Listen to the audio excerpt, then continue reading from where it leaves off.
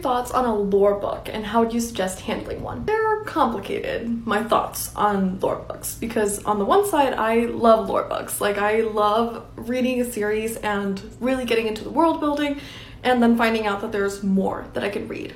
Like, all of that curiosity of where things are and how things work can be satisfied. So as a reader, I love them. As a writer, on the other hand, and this is why I say my thoughts are complicated, is it actually worth your time and effort to write one? And that's where I say it depends. So the thing about lore books is they don't usually stand on their own 2 feet, as in you need the original story, like you need to have read the original story in order to care at all about the lore book and be interested in buying. But to its fullest extent, the success of your lore book depends on the success of your series that you're writing the lore book for. And I definitely don't recommend assuming that everyone who buys your original story will buy the lore book. I feel like lore books cater to a more niche community, so the sales are going to be lower.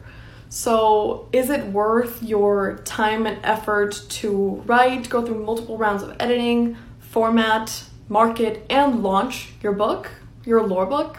I don't know. It might be if your story blew up, but that's something you're gonna have to determine post the story coming out. So an alternative to doing putting all that work into it and seeing it not have the reception that you were hoping is to just integrate all the world building and lore that you didn't get to put in your main story into your author website. You can have a page on your website that's dedicated to lore. It can be a little bit more informal. You don't have to put as much effort into turning it into a book, and you can start building it out and updating it as you're writing your original storyline.